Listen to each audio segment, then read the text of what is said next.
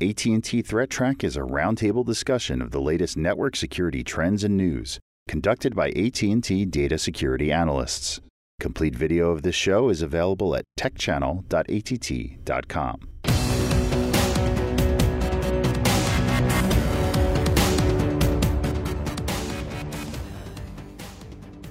Hello, welcome to AT&T Threat Track for July 21st, 2015. This program provides network security highlights, discussion, and countermeasures for cyber threats. Today we're joined by special guest Mike Cotton. Welcome, Mike. Mike, you're the Vice President for Research and Development at Digital Defense. That's right. Yeah. So welcome. Tell us a little about your company and what you do. We provide managed vulnerability scanning and vulnerability management services to companies, Fortune 500 financial vertical, and we also perform penetration tests, kind of in line with regulations and other sorts of things that are necessary to kind of fulfill obligations, due to security. Right.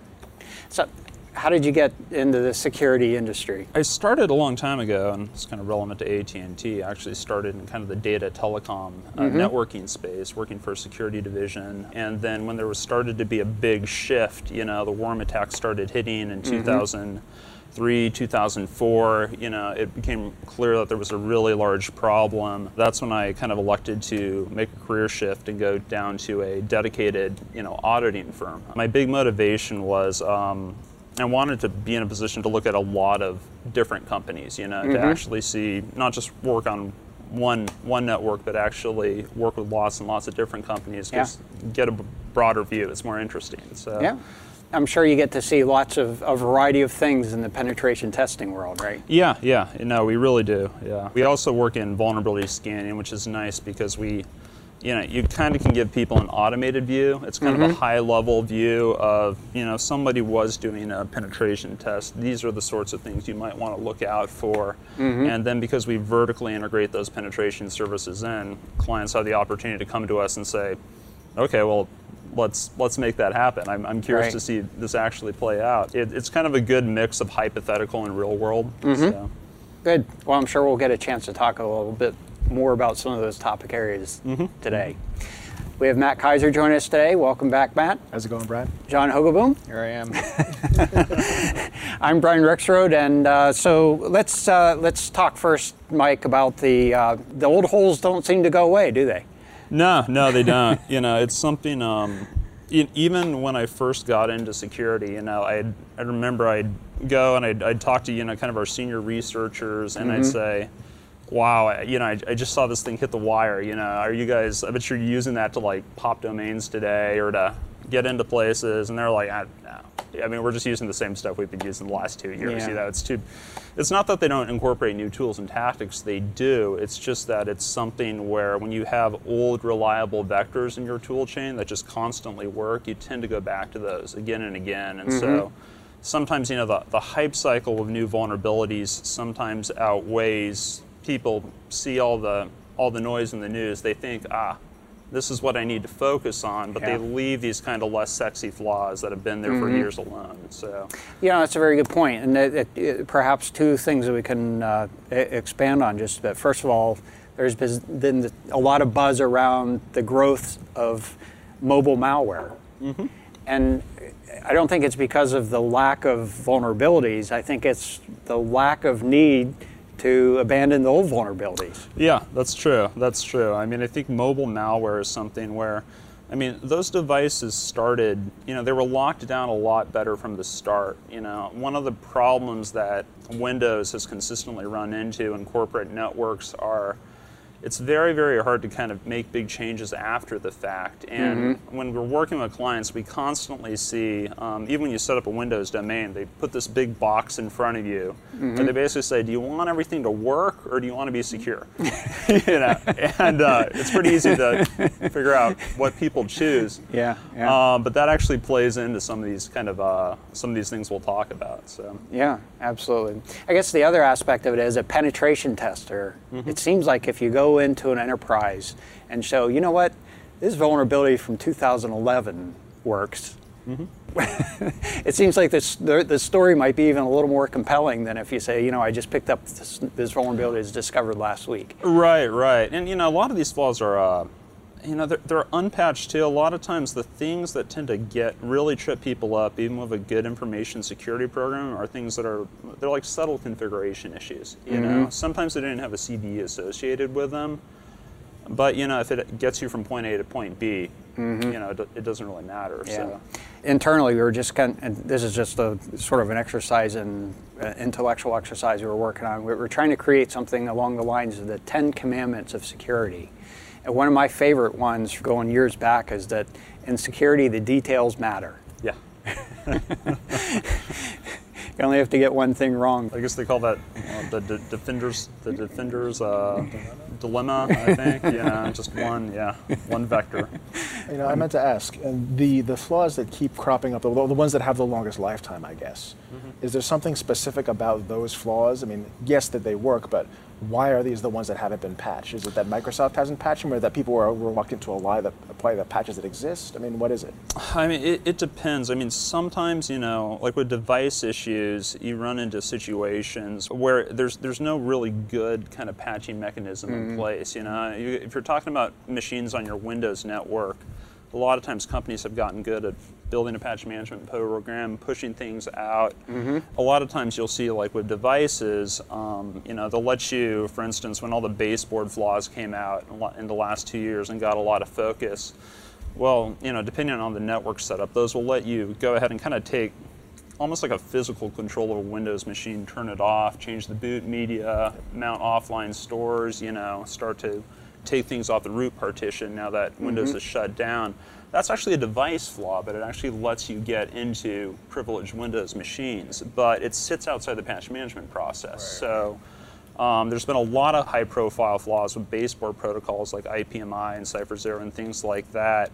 Basically, it lets you take flaws that are outside the normal, you know, kind of hype and Microsoft patch cycle, but go after Windows networks. The other sorts of flaws you see are, you know, kind of like I mentioned, flaws where Microsoft keeps saying you really should turn this off, but we're not going to do it for you because we might just break a bunch of stuff. We really don't want to do that. That's a tremendous burden. I mean, when you have every conceivable combination of software and hardware out there, it's really hard to know if we push this change out. You can kind of see them tiptoeing with Windows 8 and Windows 10 saying, let's try to make this non-default and see what happens, but that tends to be what we see. So. Yeah.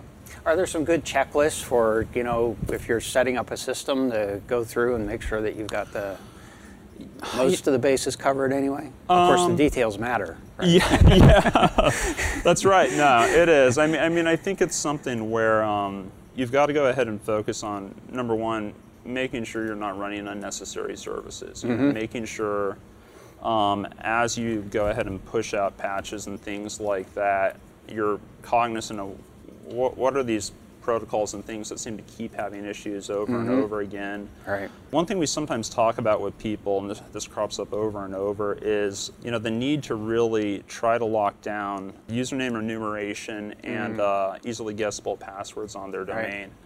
And unfortunately, the way that most corporate networks are structured, you can easily have kind of these centralized points in the network where, you know, you'll get a list of 5,000 usernames, and you start going through, and it's going to be either username, or, you know, username in some simple combination. And if you grind that, you'll get some.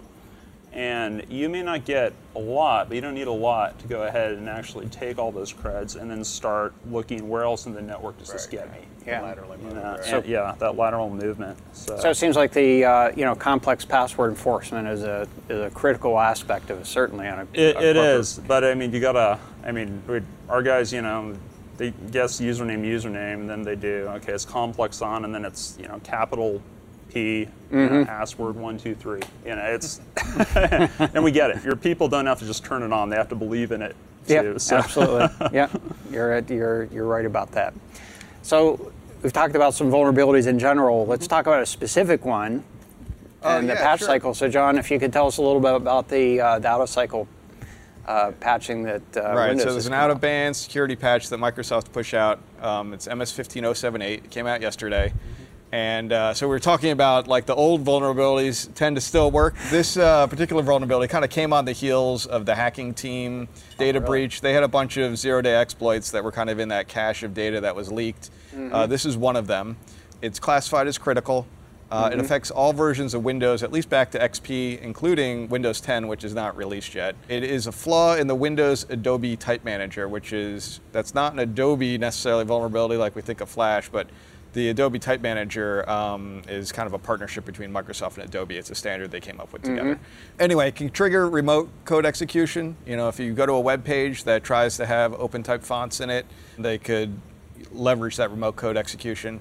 The troublesome thing about this one is it's relatively easy to exploit, and it's it's kind of reliable too. Unlike some of these other ones where you might have to like kind of get really lucky or have a kind of a magic luck happenstance to make it happen, it's a little bit easier than usual in order to exploit. As far as everyone else has said, I haven't really seen this being exploited in the wild yet. Probably should want to patch it sooner than later. So I'm curious, if this came out of the hacking team, it kind of suggests that, and certainly the vulnerability, if it applies all the way back to XP, it's been around for a while. You know, I've heard a lot of abuses of the term 0 day. Why hasn't somebody come up and said like the minus 360 day?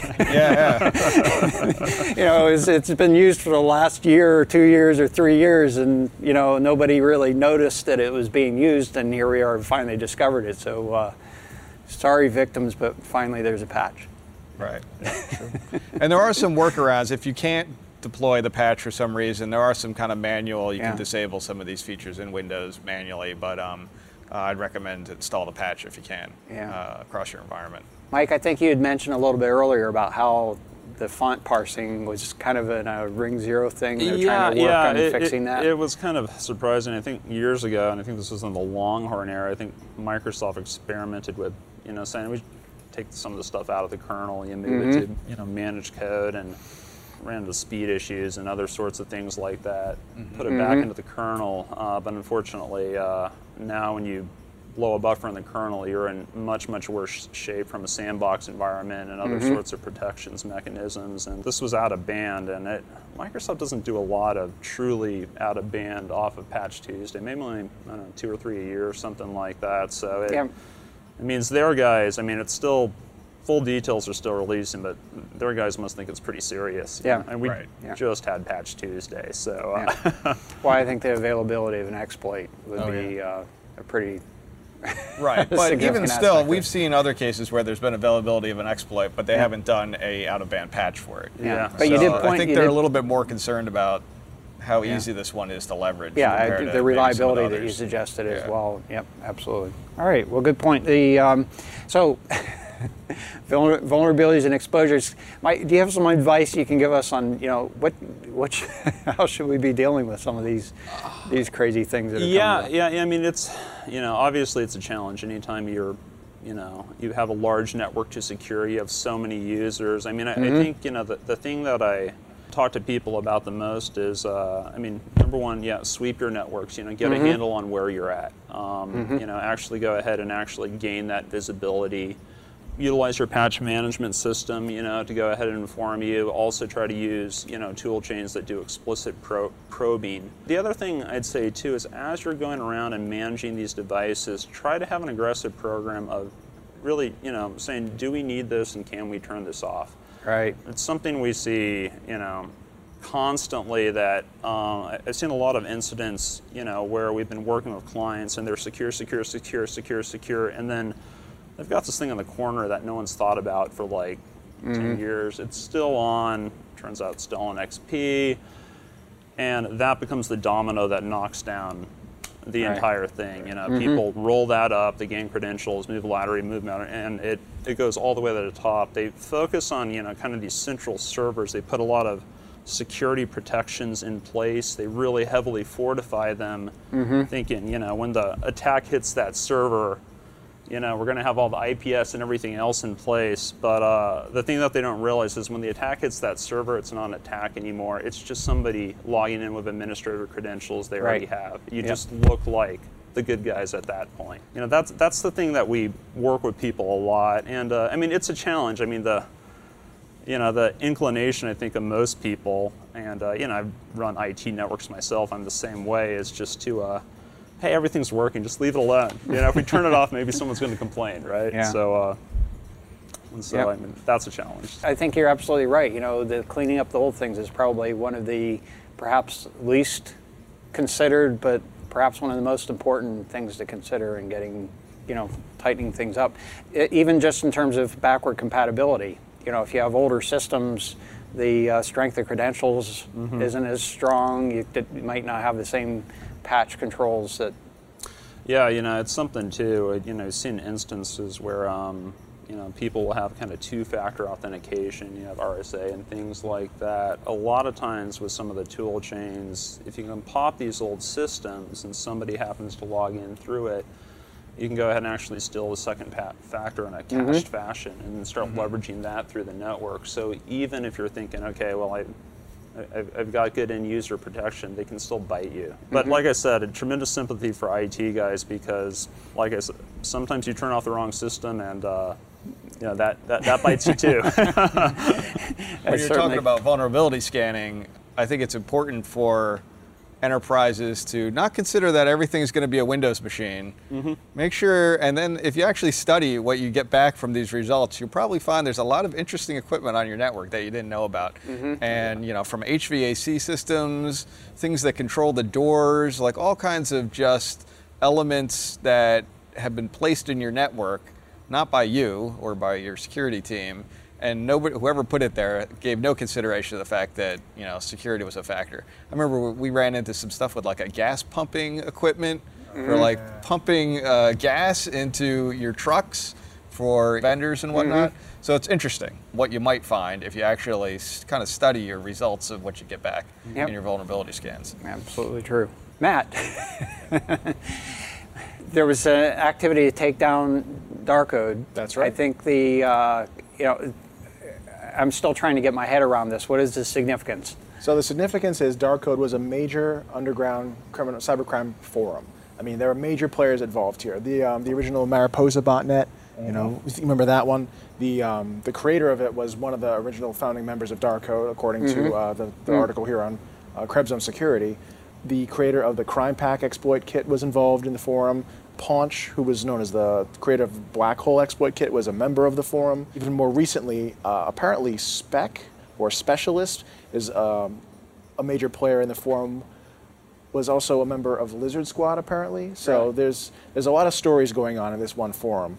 So apparently a coordinated takedown for a number of law enforcement agencies across the world, and a number of arrests, searches, and indictments, including 12 indictments in the United States. Wow. So this is kind of a big deal. I mean, this was sort of a hotbed of activity. And when I say hotbed, it's just sort of relative terms. There were apparently only about 250 to 300 members on the forum. But if you get enough concentrated talent in one place, it can be a major hotbed of activity. This is generally good news. There's lots of stuff coming out of this now that the place has been taken down. Krebs has actually posted some photos or screenshots from the forums, so giving you sort of an inside view as to what was going on. Most people wouldn't have had that view because it was a password-protected forum with a vetting system set up where, if you wanted to get in, you had to have someone vouch for you. Then you had to present yourself as, I'm doing these criminal activities, please review me and decide if I'm a worthwhile member.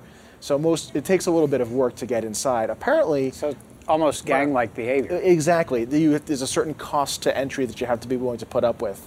So far, it doesn't seem that they had to, actively commit a crime to get in, but as long as they could, they had a vouch and they had, evidence of past crimes, they were able to get in.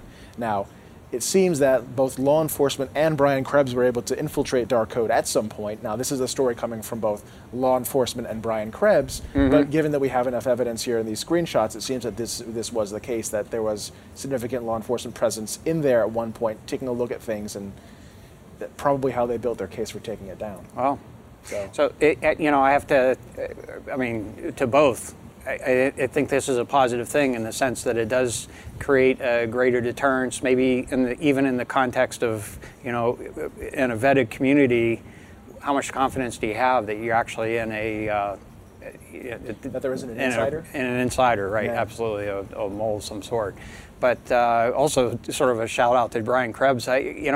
He always seems to have good, that extra little bit of insight into events that are taking place. And so I read up on this one. It was interesting that it seemed like the site operators, they knew that somebody was onto them. Really? They knew that someone was leaking information out. It's almost like the joke, is it paranoia if they're really out to get you, And so I think I saw they devised some system of like reputation and user ID that where, was cool. They could see if somebody posted a screenshot, like a really subtle thing you wouldn't think about, like what's your reputation? Yeah, there's like a reputation score within the forum, and it appears next to each user's name, except based on who was viewing the page, that value would change. And by a mathematical formula, we could say, okay, well, I know the real reputation value is this, and the user ID that's logged in is this, so I can tell who was logged in and who took the screenshot. Oh, really? Yeah, it was kind of neat. It was pretty a little sneaky. clever watermarking kind Exactly. of scheme. Yeah. Interesting.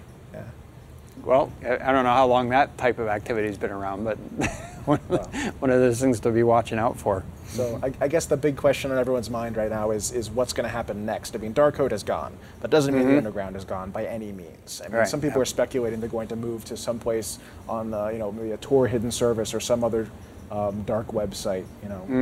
It's going to continue on in one way or the other. But I think your point that there's a major deterrent factor to show that you can't just act with impunity. You can't just have a situation where people are allowed to commit these crimes and not go unpunished. Incidentally, with any indications of what types of charges the folks have been? There's a list of charges on both the DOJ website and the FBI website. They list out who was indicted and for what. And there's some interesting characters in that list as well. All right, but I would think that participating in a forum would not be. At least a few people were in there for some sort of conspiracy to commit certain crimes. Okay. Spam, cybercrime, bank fraud, those sorts of things. All right.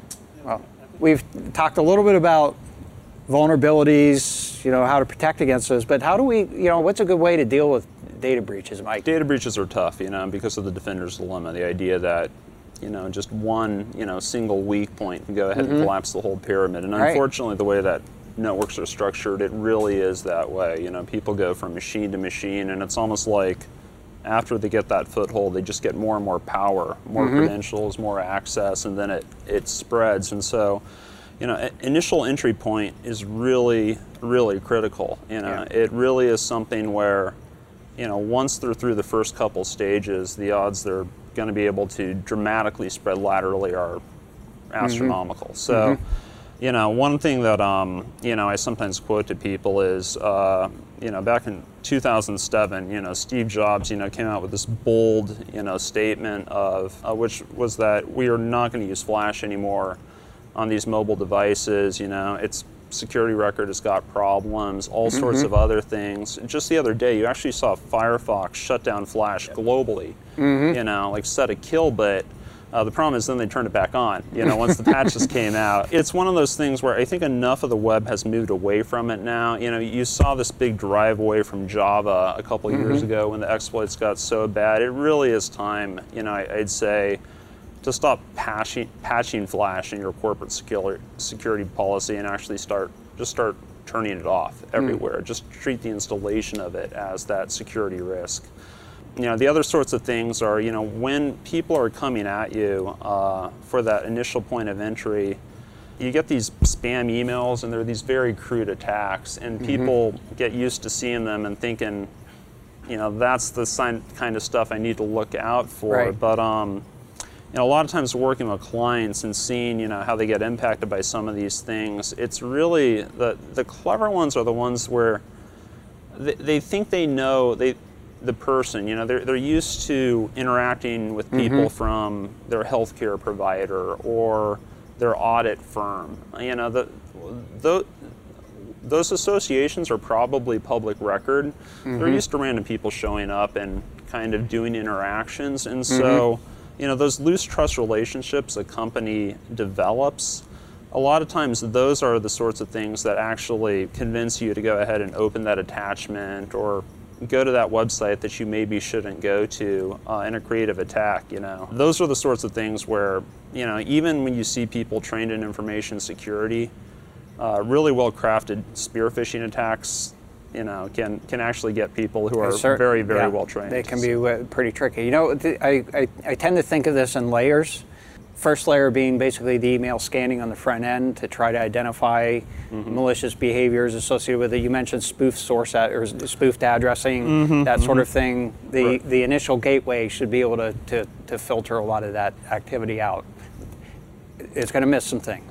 Yeah. I mean, one of the challenges, a lot of times is when you're talking about, we got into the situation where people were filtering out spam, filtering out kind of bad messages, and they started really relying on mail transfer agent reputation and other sorts of things. And then they started getting to kind of domain DKIP validation and things that allow you to kind of verify, is this person sending me the address, the person who should be. But a lot of times I've seen kind of advanced tactics where people are renting out, virtual servers on major web hosting providers, and because, major web hosting providers host hundreds of thousands of domains, they're kind of whitelisted for everything. So spoofed mail going through those domains will show up a lot of times under typical settings in your corporate inbox, and it can be anyone. It can be the CEO mailing you.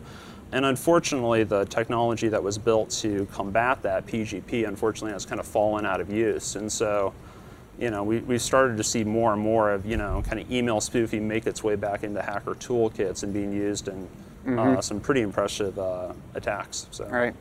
So, and I guess to your point, second layer being the person looking at the email, and a well-crafted email is going to be able to get by the scrutiny of an end user. Yeah, certainly your typical end user, and if not, perhaps even a well-educated one.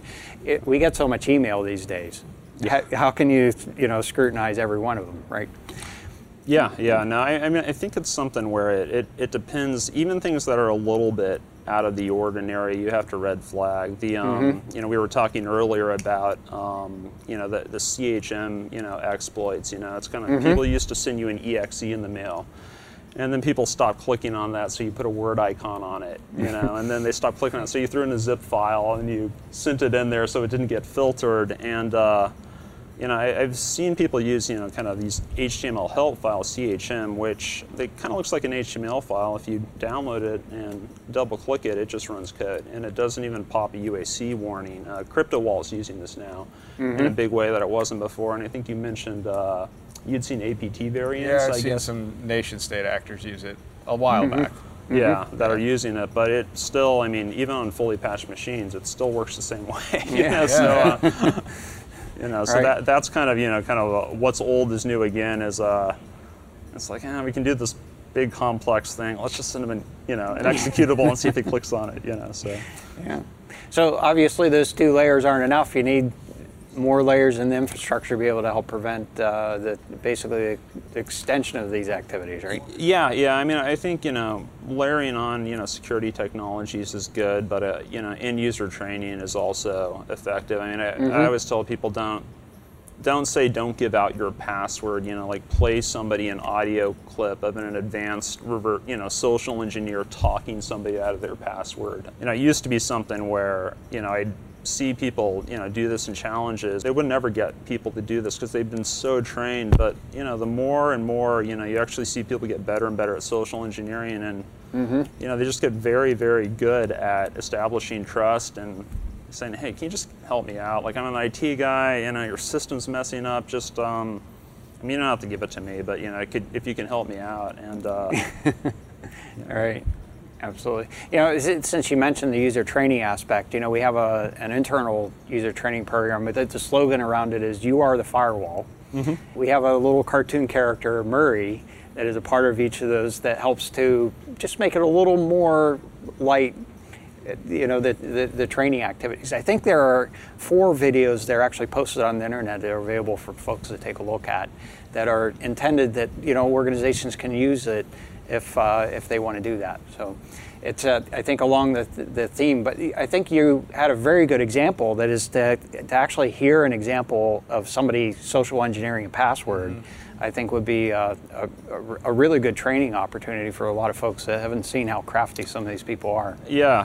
I mean, I think, kind of the big conferences, like I think DEF CON puts on a social engineering, kind of challenge every year. Yeah, capture the flag, and then they play, audio clips of it, and it's, these guys are really skilled. But I mean, just listening to those audio clips can really teach you a lot about, no one picks up the phone and says, "Hey, can you just give me your credentials?" I mean, it's a lot more subtle than that. So. Yeah, well, I think that's a very good point. That the having an appreciation for those subtleties is an important part of the training activity. So, perhaps something we can take under consideration. So let's take a look at the internet weather for the last week or so here. And the first thing I want to just give a little bit of an update. I think when we looked at it a couple of weeks ago, we had just had learned of the use of RIP, that is Routing Information Protocol, being used in reflective denial of service attacks. Of course, we've been tracking a lot of activity, or the on and off activity associated with using SNMP, that's port 161 UDP, RIP being port 520 UDP, both of which have been used in reflective denial of service attacks. This is just an update, as I said, and we are still seeing the red spikes here associated with RIP activity. So it's actually larger in terms of the activity that we're seeing in those denial of service attacks. Not really significant. In fact, we'll put it into context in a little bit here, but we are seeing attacks in the gigabit range, so something that we'll want to keep an eye on. Look for the opportunity for deterrence there. And speaking of deterrence, what I'm showing here is actually SSDP, that's port 1900 UDP, and we've been reporting that this has been a problematic port over the last several months, used in reflective denial of service attacks as well. And so one of the things that we've been working on is putting some blocks into the network. SSDP is intended to be a LAN protocol. There really is not any purpose for routing it across the internet. Clearly, with these denial of service attacks taking place, the damage that occurs with these, these are devices that are actually inadvertently exposing SSDP to the internet, in itself could present a vulnerability to the device itself. So the consequence of blocking it is much less than the consequence of leaving it open. And so there's some blocking activities being put into place, and you can see the effects of that. Now, this is looking at the request side. So we're blocking the requests that would subsequently result in attack activity, but that does not block the activity of basically responses that are coming into the network, at least from the perspective of this analysis platform. So in any case, there can be attack activity coming into the network from other sources, and that still shows up as taking place. That hasn't, those blocks have not created a deterrent there, but I think from a customer's point of view, they would be protected against those attack activities. Now, I think, and I'm only speculating a little bit here, but as a consequence of that blocking activity, there is a little bit of evidence of perhaps some increased scanning activity, perhaps trying to find devices that are willing to respond to SSDP. Again, speculative on my part, but we will be keeping an eye to see if there's an increase in that reconnaissance activity. So if you put all of these things together, inclusive with DNS port 5319, which is charge-in, a lot of people like to call it, character generator, NTP, which is port 123 UDP, as well as packet fragmentation, you can see there's still a large collection of reflective denial of service activity on the network, but the SNMP and the RIP activity are really way down in the noise here. They're not even significant relative to the other activities taking place. So we still have some activity some opportunities for improvement in that area. Looking at the top 10 most probed ports at the top of the list here, we have port 23. We were talking about this earlier. For the most part, this is scanning activity looking for the Internet of Insecure devices that haven't been well designed to be connected to the internet, or exposing port 23 to the internet. This is one of these old holes, right? Yeah. I mean, Telnet's just not one of those things you want to use anymore. Right, yeah. No, I mean, you see that fairly commonly, unfortunately, and devices continue to be just a big challenge for organizations to bring into their vulnerability management process. Everyone wants to have kind of the big green button you push every Patch Tuesday, and then But unfortunately, devices, it's a lot of these, it's just, you just got to pound it out one device at a time. Yeah. So. My personal opinion is that a good portion of the device industry simply has not matured. As Microsoft went through their maturing process and finally got to the point where patches are pretty much automatic. You don't have to really do much if you don't want to, and if you're an enterprise, you can gain some control of that. But the devices manufacturers often they don't really have a patching process in the first place. And you'd actually mentioned it earlier in a different context. That is, the systems devices that don't really have good patch processes around them yet. And so a lot of times, it becomes a problem when you can use that to go ahead and kind of cross over and gain administration capabilities, like with baseboard management systems and things like that. A lot of times they actually have capability of taking over Windows nodes because they sit at a very high privilege level. They're effectively the kind of the on-off switch, remote CD-ROM, things like that. And so that's kind of a really bad area where you kind of have the worst of both worlds. You both have, if a device that doesn't have privileged access to anything gets breached, it's bad, but it's not quite as bad as if a system that has access, kind of super user privileges over a very, very highly secured system becomes breached, and those flaws are still very, very prevalent, among the most prevalent flaws that we see. So. Yeah, we saw a password bypass vulnerability associated with backboard access tools some time ago. That was and the effects that there was. That's right, the Cipher0 flaw. And that flaw is still very, very prevalent. So. Moving on here, the second in line here, port 80 TCP, that jumped up 6 slots in terms of the amount of activity. I think we're going to take a look at that, at least in perhaps a little different context a little bit later on here. Port 22 TCP, we're going to take a little closer look at that because that is sort of on an interesting trend. Most of these others we've talked about before. We already talked about 1900 UDP and its relationship to reflective denial of service attacks. We almost always see 1433 TCP in here. That's Microsoft SQL database. Looking for those weak passwords and opportunities. Still SA no password is still out there. It's just a database, right? Is it? And then 3389 remote desktop protocol in the list as well.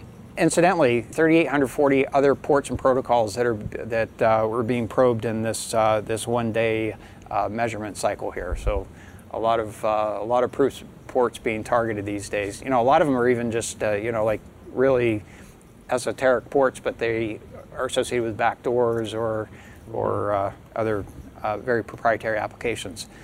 This is not on the list. The probes on port 135 TCP, I thought it would be worth showing to you. We've been reporting on this for some time. We're showing 120 days of activity, and you can see where the activity had been ramping up, and then it vanished. And so there's very little probing on port 135 TCP right now, but as we've reported before, this had been generally associated with a number of sources that are actually appears to be hosted in the United States, but registered to China. And they appear to be very old Windows 2003 machines That's that would be vulnerable to that. I forget what the exploit is against 135 TCP. Yeah, so it's not clear whether these were exploited machines that are being used as a part of a botnet activity or if they were...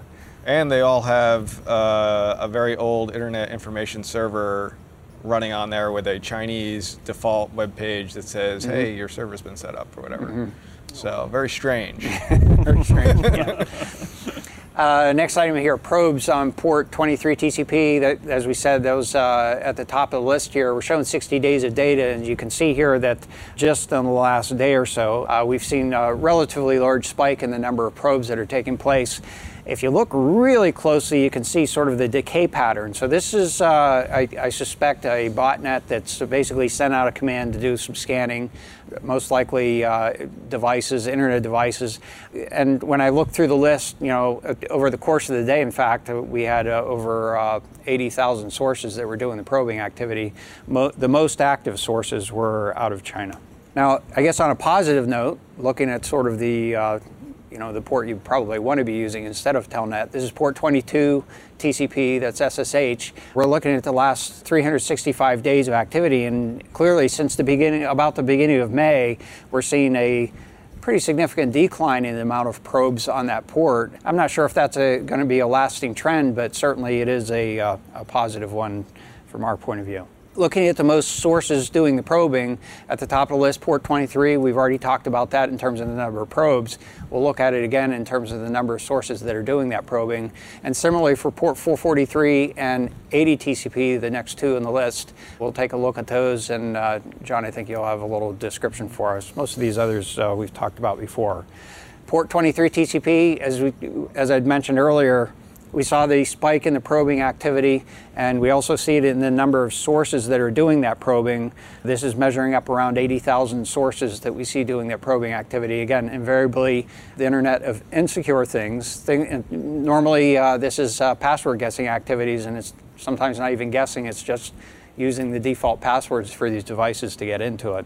We are seeing sort of a climbing trend. This is not the peak of what we've seen over the last, say, year ago, but we certainly, this is certainly climbing, and perhaps we'll continue to do that. And then looking at the activity on port 80 TCP and 443 TCP, this is a little bit of a strange situation where we saw some relatively unusual spikes in the number of sources probing on port 80 and 443. Now, it showed up here, but John, I think when you were looking at it, you saw that they were probing a number of other ports as well. Is that right? Yeah, and it's very strange because I think our algorithms got a little confused. Yeah, that's a possibility. So what we saw in this flow activity was predominantly ACK resets, which would be a response. Right. So our scan volumetric algorithms were looking at ACK resets, thinking that was a scan. But in reality, there were SYNs sent as well. So it appears that what someone is doing is sending spoof source IP, source port of 443, some random destination IP, destination ports of like 80, 8080, 5900, all these ones that you would scan for normally to see if you could. But why they would spoof the source IP, I don't know, because you're not going to get the answer back. But there was also one IP that was maybe spoofed, maybe not, that was doing the same type of activity with the same source port of 443 that was doing a lot more of this activity. So he was getting a lot of backscatter of all this activity as well, which I don't know if that was some sort of denial of service attempt, like a kind of faux reflective denial of service, because all he's going to get back are ACK resets from other people, but I'm not quite sure. Yeah, so we may be seeing a couple of different things going on here, perhaps some scanning activity combined with some denial of service activity, and it's a little difficult to say. The variety of addresses could actually be explained by a botnet doing this scanning activity. Not really clear. So some more investigation perhaps, but just keep an eye out for this. This is obviously, you aren't necessarily in a position to be able to shut down port 80 and 443, but at least understanding the activity that's taking place there and being aware of it will be your one step better from a protection point of view. Well, that's our show for today. I'd like to thank you for joining us. And if you'd like to get in touch with us, you can email us at attthreattrack@list.att.com. And you can find ATT Threat Track on the ATT Tech channel, on YouTube, as well as on iTunes. And you can follow us on Twitter. Our handle is @ATTSecurity. And Mike, do you have a Twitter handle? Yeah, it's @mcotton256. All right, good. So if you'd like to get and provide some feedback to Mike or to give a shout out for the program, we'd appreciate that as well. Thank you, Mike, for joining us. It's been a pleasure having you here. Thanks, Matt. John, I'm Brian Rixroth. We'll be back next week with a new episode, and until then, keep your network safe.